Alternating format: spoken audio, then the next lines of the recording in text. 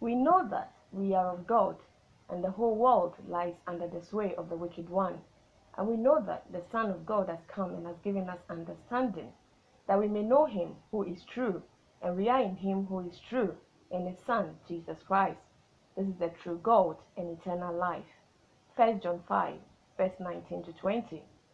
Most people pay homage to satanic deities, witches and warlocks, and pagans, but do not fear God, the Creator. Worshipping idols is a sin against God and self. Worshipping anything other than God is deadly.